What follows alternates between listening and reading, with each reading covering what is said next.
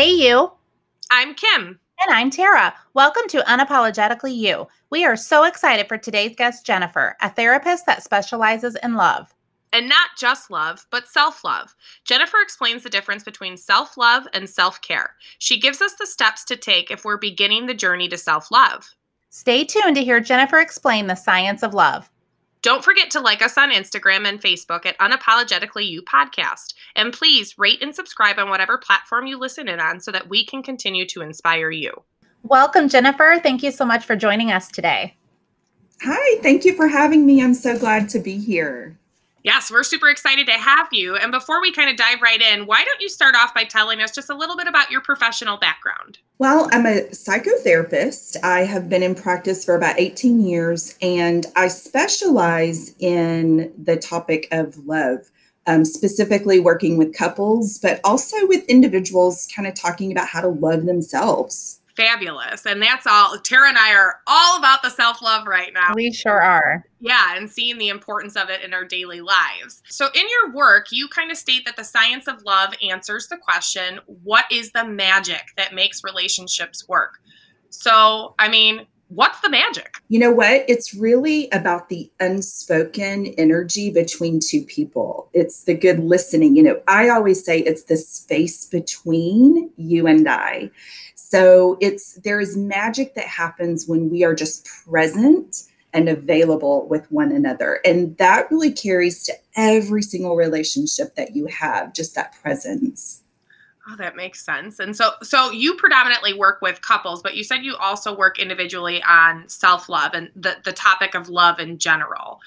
So self-love, Tara and I especially are finding how important it is to have that. And most of our guests that we listen to through their journey, their stories, they get to this point of self-love and it changes their whole life. Are there any tips or is there anything how do you get to that point of self-love? Well, first off, I think we have to take a few steps back.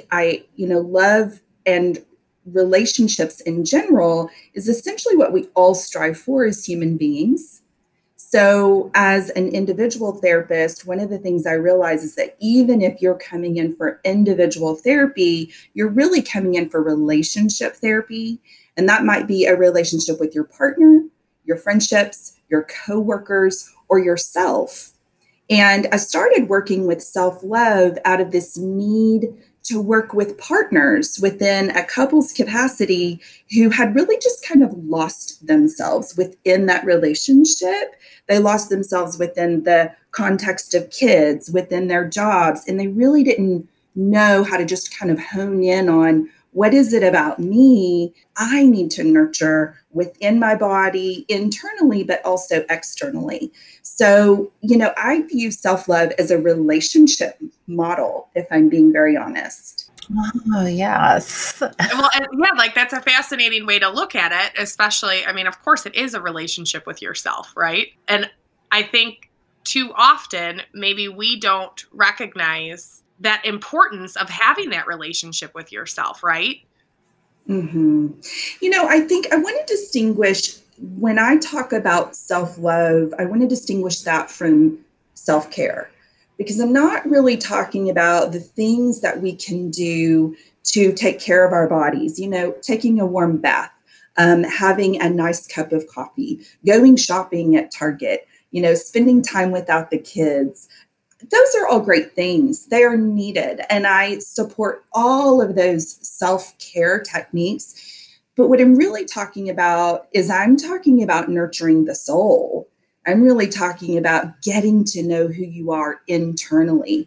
And so on the one hand, within the self-love program, I do talk about, food is really important to nurture your body. Moving your body in nature is really important because it nurtures your brain and your body. But part of loving yourself is going within, being mindful, doing your deep work. And I also think that mental health can also be very DIY. I think that you can create a program for yourself and you don't necessarily have to even see a therapist, which I know is an odd thing to say because I am a therapist and I love my job, but we seek out self-love in a multitude of ways, whether that's books or programs or our friends that we connect with. And so it's really about nurturing the soul of who you are as a human being. I love that.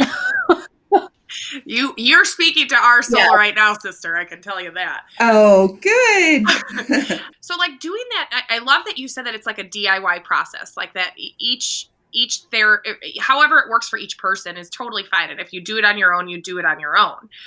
But how do you dive deep? There are a lot of people out there who don't quite even know how to dive deep. They don't even know where to look. Or like how to even begin. So, I'll again take a few steps back and kind of talk about how I even started this process as a therapist. At the end of every therapy session, I might give a little bit of homework. And essentially, I might say, okay, here's a sticky note. And what I want you to do this week is I just want you to walk out your front door and walk down the block and walk back. Now, for some people, that may not seem like a huge task, but for other people, it's monumental. But when I say walk out the front door and walk down the street and back, I'm not asking that you do cardio. I'm not asking that you even put on running shoes. I'm asking that you just take one step at a time and start to be mindful of your surroundings. Start to be mindful of what you feel in your own body. When they get to the end of the block, many people say, I just went around the block. I just went all the way around. I decided to go all the way around. Some will even say, you know what? I just went around the neighborhood. I just went around the neighborhood.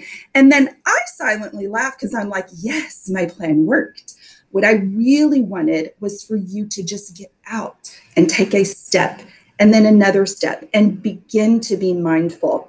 And so then the next week I may say, well, you know what I'd like you to do is I just want you to notice the green trees. I want you to notice the life in the trees. Or I want you to notice like who keeps their light on at night? Who parks in the driveway? Who parks in the garage? Or I might even say, here's your homework. I want you to go to Starbucks and just sit there and observe people. And I want you to create a story about their life. Create a story about their life in context with your life. What does it feel like to sit there in Starbucks? And I know that all sounds really strange, but it's really a lesson in slowing down and just noticing, like, what does it feel like when you do this thing? So it really is a building block to just being more mindful.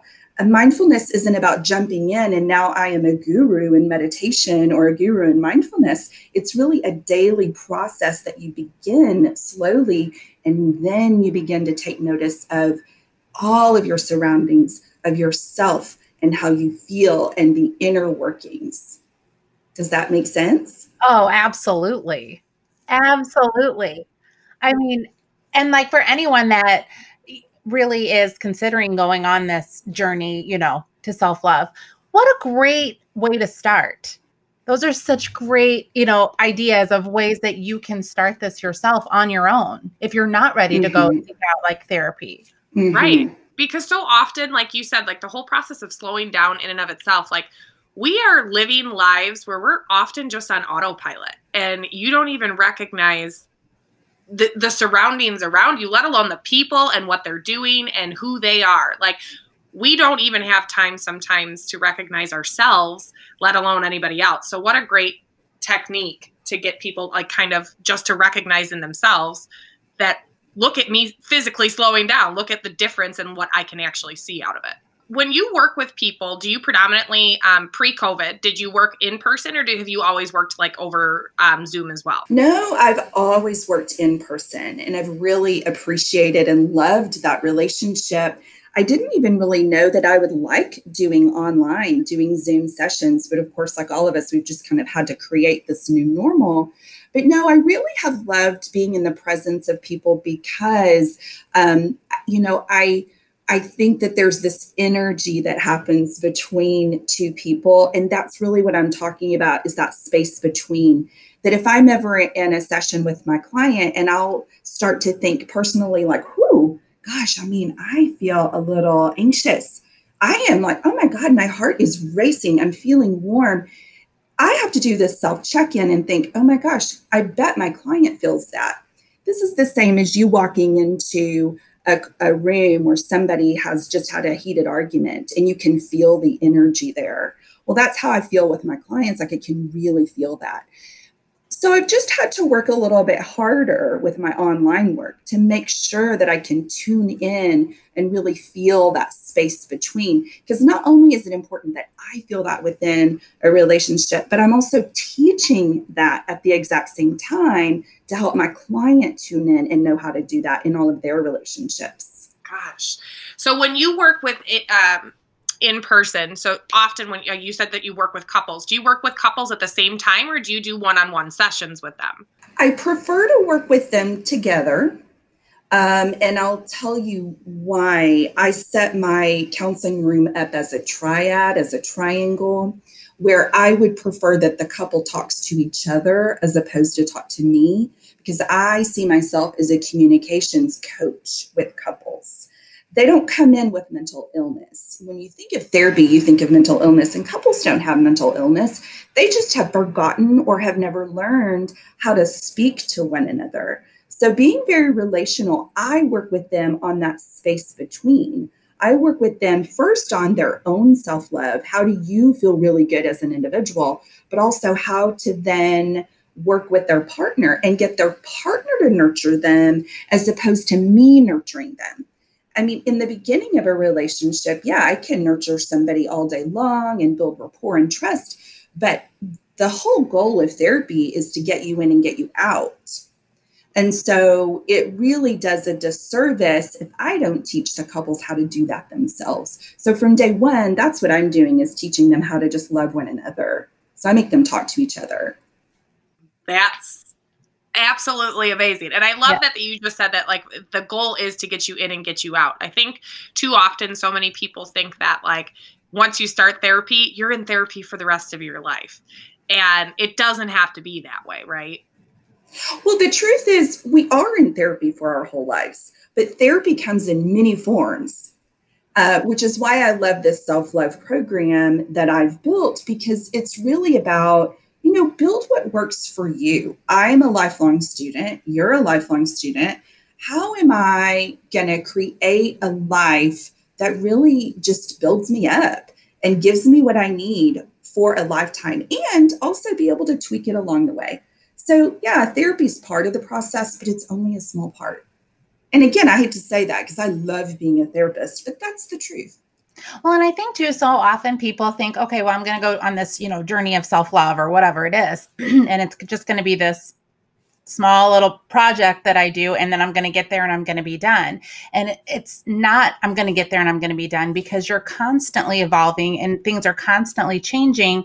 So it's a work in progress for the rest of your life. Well, it reminds me of, when I start working with a couple and let's say one of the partners hits on a really tough topic, sometimes the other partner will say, you know what, maybe I need to step outside. I'll just go wait in the waiting room while you two talk about it. And I'm like, no way. This is golden. This is what you need to be here for.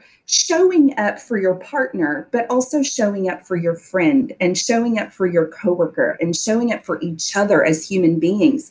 That is really what self-love is about, and other love. Really, I feel like love is just that is the magic elixir of making the world go round. So we just need to figure out how to show up for one another and show up for ourselves. Oh, I love that. The magic elixir. I totally love that. That was great. So your self-love program, is that something that has to be done with you, or is that something that somebody can purchase and actually dive deep into it on their own? So no, again, when I kept handing out these sticky notes at the end of session, here, I just want you to do this one thing.